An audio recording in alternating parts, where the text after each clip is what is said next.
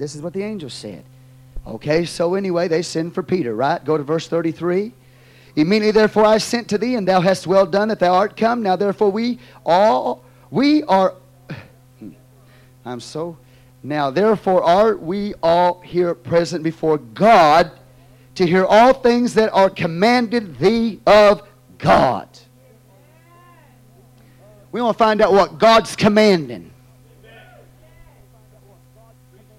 Not what His wish is, but His command. My. I'm glad we had church tonight.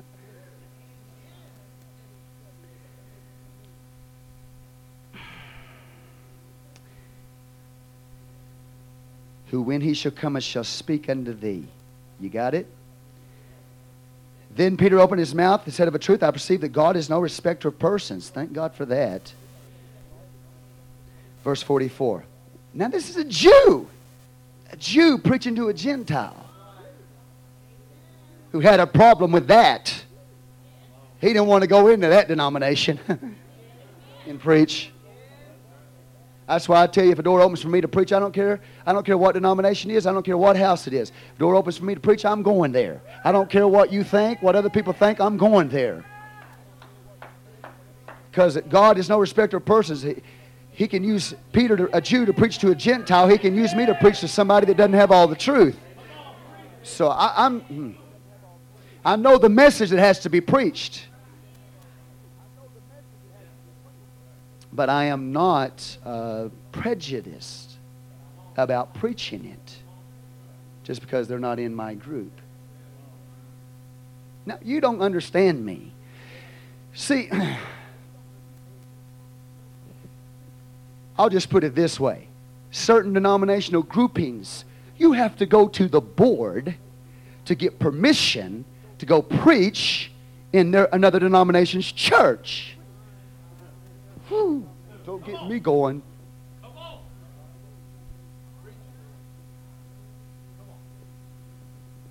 Oh, okay, let me be nice here. Calm down. Verse 44, while Peter yet spake these words, the Holy Ghost fell on all them which heard the word. I mean, he just preached it. He don't have to lay heel, you have to touch him. Why is it that we think we got to go lay hands on everybody? Have mercy. You know what? I don't run around laying hands on everybody.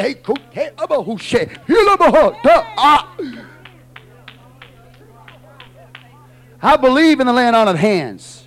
But why do we think we got to go lay hands on everybody? I'll tell you what a lot of it is because we want people to recognize our gifting. Come on, amen. Preach it. That's it, Pastor. Come on. Amen. While Peter yet spake these words, the Holy Ghost fell on them. Why can't, when we preach the Word of God, the power of God just reach out and come upon you right now too? Why can't you get healed when the Word of God goes through? Why can't you get filled when the Word of God goes through? Why do we have to lay hands on everybody? I believe in it. I'm just telling you. A lot of stuff goes on. If God fell on some people, we still have to go lay hands on them. God on you? Yeah. Woo! Okay. Let me make, we want everybody to know that I laid hands on you.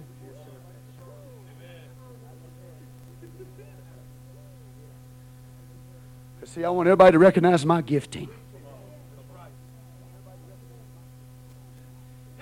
If God touches you and you get hit by the power of God, I don't have to lay hands on you. Nobody has to lay hands on you. If the power of God hits you, and while Peter yet spake these words, the Holy Ghost fell on him. We saw before, though, he laid hands on them, and they got the Holy Ghost. Now all he's doing is preaching the Word, and they're getting the Holy Ghost. Which means there's no certain formula that has to be followed for you to get filled. All you've got to do is repent and believe the gospel and believe that the Holy Ghost is for you. Right now, if you don't have the Holy Ghost, all you got to do is say, Jesus, forgive me of all of my sins. I open up my heart. I invite your Spirit to come inside of me. Right now, I receive the Holy Ghost. And right where you sit, right now, the power of God can come on you.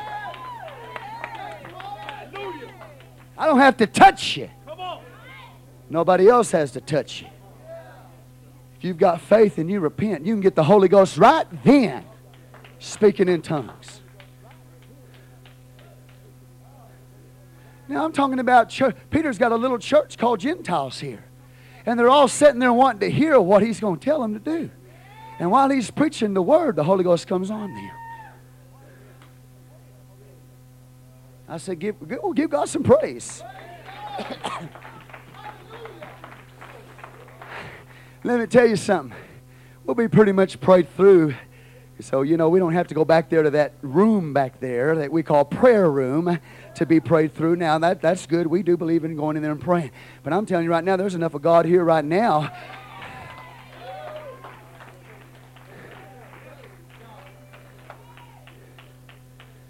So anyway, he said, okay, well, we're here to listen to you now, Peter. Tell us what we have to do. Verse 44, while Peter yet spake these words, the Holy Ghost fell on all them which heard the what? The word. Not his philosophy, not his psychology, not his jokes, but the word of the living God went forth from that man. And when it did, the power of God fell on them. When the word goes forth from the pulpit, the power falls in the pew.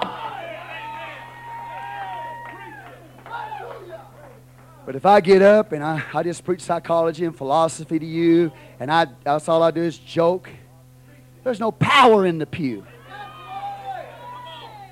Ooh, shalabaha. But when the word goes forth, the power falls in the pew. Because God honors his word. So Peter preaches. Yeah. Verse 45, and they of the circumcision which believed were astonished. The circumcision was the Jewish people.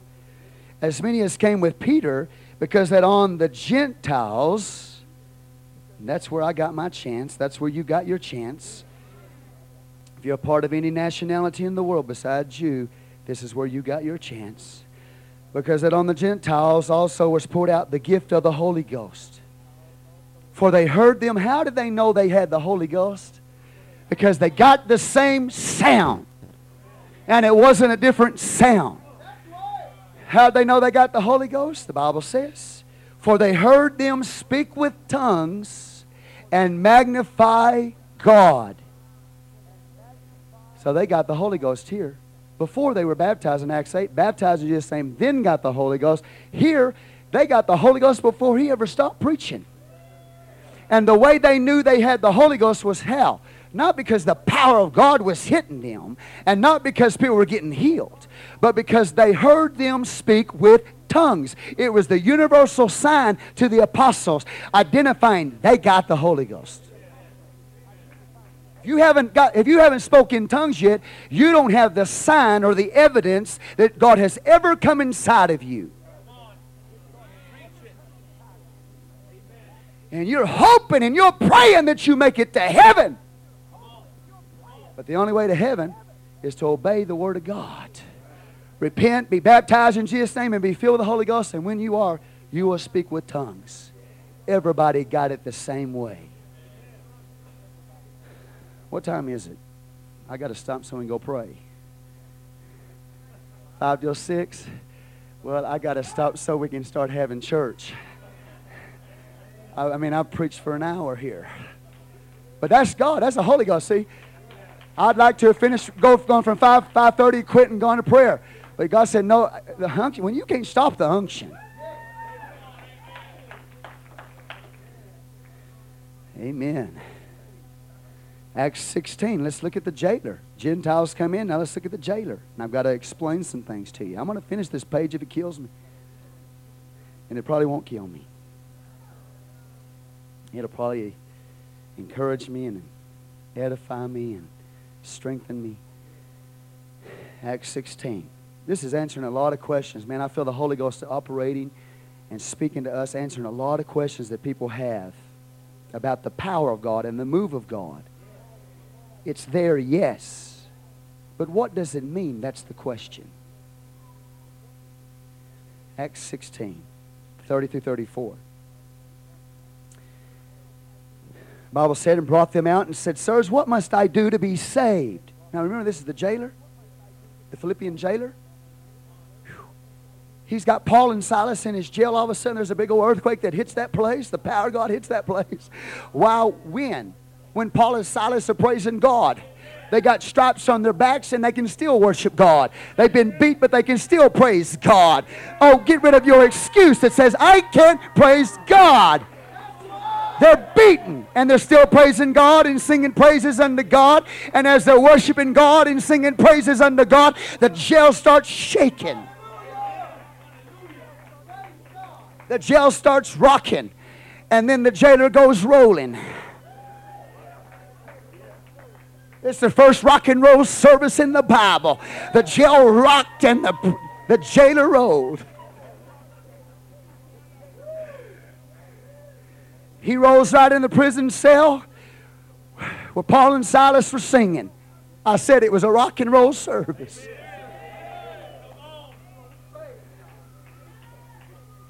He thinks everybody in the jail is going to be gone. They're still sitting in there. He said, what must I do to be saved? He's thinking about life and death. He's thinking the people in the jail have already fled, and he's going to die for letting them go. He's not even thinking about being born again. What must I do to be saved? He said, and they said, believe on the Lord Jesus, you and your house, and you will be saved.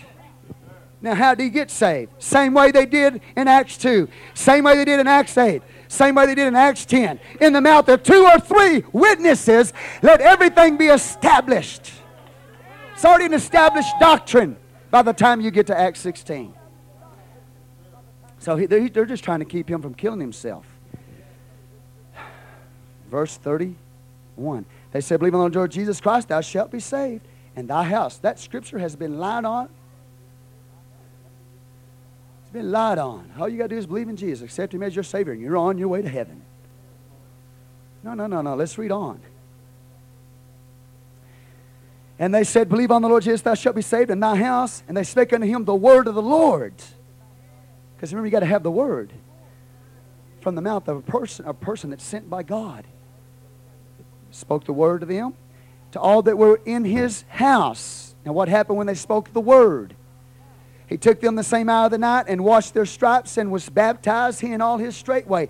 This is after midnight. But listen, in the midst of their pain and their suffering with stripes on their back, they teach this man, if all he had to do is accept Jesus as his personal Savior, and that puts him in the kingdom, why did they who were beaten after midnight sit down and declare the word of God to him so he would know how to get saved if he was already saved? After midnight, immediately, he and his family arose and was baptized. Because baptism is a part of salvation. If he was already saved, they should have just went to bed.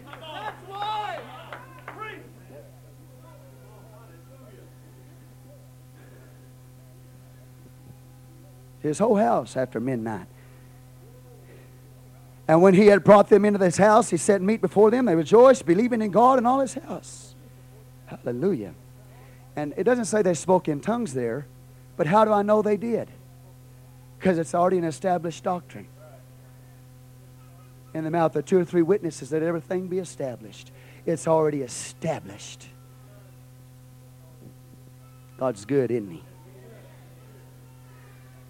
Acts 18. Let's close with this. And then we'll let Brother Daniel come and we'll worship God. And I am so full of the Holy Ghost, there's no telling what's going to happen tonight in this church. You know, when I first stood up here, I was shaking, I was scared half to death.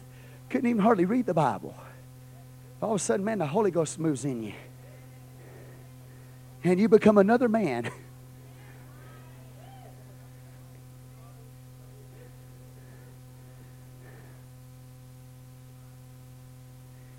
Acts 18, 24. Bible said this, and a certain Jew named Apollos, born in Alexandria, an eloquent man and mighty in the Scriptures. He's a preacher. Came to Ephesus. This man was instructed in the way of the Lord and being fervent in the Spirit. Man, he was on fire. He spake and taught diligently the things of the Lord, knowing only the baptism of John. He began to speak boldly in the synagogue, whom when Aquila and Priscilla had heard, they took him unto them and expounded unto him the way of God more perfectly. And when he was disposed to pass to Achaia, the brethren wrote, exhorting the disciples to receive him, who when he was come helped them much which had believed through grace. For he mildly convinced the Jews, and that publicly, showing by the Scripture that Jesus was Christ. So he only knew the baptism of John. So he had to be brought up to date, showed baptism of Jesus, Jesus' name, etc. 19:1. And it came to pass that while Apollos was at Corinth, Paul, having passed through the upper coast, came to Ephesus, and finding certain disciples. Look at your neighbor and say, they were disciples. He said unto them, have you received the Holy Ghost since you believed? He didn't say, you're not a believer. But he said, have you received the Holy Ghost since you believed?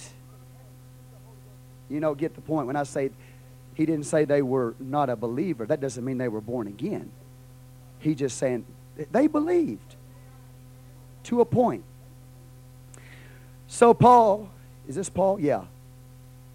Have you received the Holy Ghost since you believed? And the next question is, they said, we have not so much as heard whether there be any Holy Ghost, that the Holy Ghost has been poured out. He said unto them, unto what then were you baptized? They said, unto John's baptism. So 2 questions. Have you received the Holy Ghost since you believed, and how were you baptized? They said, unto John's baptism, just like Apollos in Acts 18. So what did they tell these people? The same thing that Aquila and Priscilla told Apollos in Acts 18. Not a different message. Verse 3. He said to them, unto what then were you baptized? They said, unto John's baptism. Then said Paul, John verily baptized with the baptism of repentance, saying unto the people that they should believe on him which should come after him, that is, on Christ Jesus. When they heard this, they were baptized in the name of the Lord Jesus. When Paul laid his hands upon them, the Holy Ghost came on them, and they spake with tongues and prophesied. And all the men were about 12. So now we got believers who didn't have the Holy Ghost and weren't baptized in Jesus' name. Getting baptized in Jesus' name and getting filled with the Holy Ghost. Okay, so on your paper, the last scripture we just read. They had believed on the Lord and had been baptized in water. Paul baptized them in Jesus' name, which means they got re-baptized. You're going to come across people who say, well, I've already been water baptized in the titles Father, Son, and Holy Ghost. And they will literally think that it's a sin to get baptized a second time. You go here to this passage and say, no, these people were baptized already one time under John's baptism, but now look, they got baptized a second time. What made the difference? The name. You're going to come across people baptized in the titles. You need to tell them they need to get rebaptized because the difference is the name. And if they haven't got the Holy Ghost speaking in tongues yet, ask them the question. Have you got the Holy Ghost since you believed? We're not saying you don't believe anything or know anything. We're just asking you these questions. How are you baptized? And have you been filled with the Spirit? And if not, right there, don't call the preacher. Just stand up there right now and look them and say, hey, would you like to get the Holy Ghost right now? You get the Holy Ghost right now. You can be baptized in Jesus' name if you believe with all your heart. And you can stand up with them and pray a prayer, the prayer of repentance. I know how to do that. Have them pray, Lord, forgive me of bad words, bad deeds, and bad thoughts. Right? Words, deeds, and action. Words, deeds, and thoughts. Have them pray that prayer of repentance and mean it from their heart, and then have them ask for the Holy Ghost to come inside. And before you ever bring them to church, they can be a tongue-talking, Holy Ghost-filled person.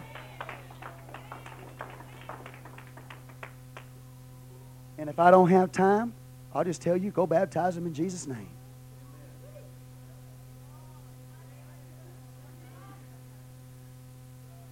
Glory to God. So y'all got the message now, don't you? What it takes to be a true born-again believer is not just accepting Jesus or shaking the preacher's hand or going to church on Sunday or putting tithes in the offering plate and praying a lot or even being healed, having the power of God come on you. That doesn't mean you're saved. Say with me, repent, which means have a change of mind. Change the direction you're going. Turn to God. Repent, confess your sins. Now say with me, and be baptized. Every one of you, in the name of Jesus Christ, for what? For the remission of your sins. And you shall receive the gift of the Holy Ghost. Praise the Lord. So when you teach this Bible study, and all I've been doing is training you. When you teach this Bible study, by the time you get through with this lesson, either they're going to be born again or they're going to reject it outright. I doubt very seriously if you really taught it right and you taught it correctly under the anointing of the Holy Ghost, that you will teach it and they be neutral. They will reject it outright or we'll be baptizing them in Jesus' name. Woo! Brother, come on up here. Lead us in worship. Appreciate everybody coming to the house of the Lord tonight. Amen. I think some of you didn't even know we're going to have church tonight. No, you did. Those of you that are here did.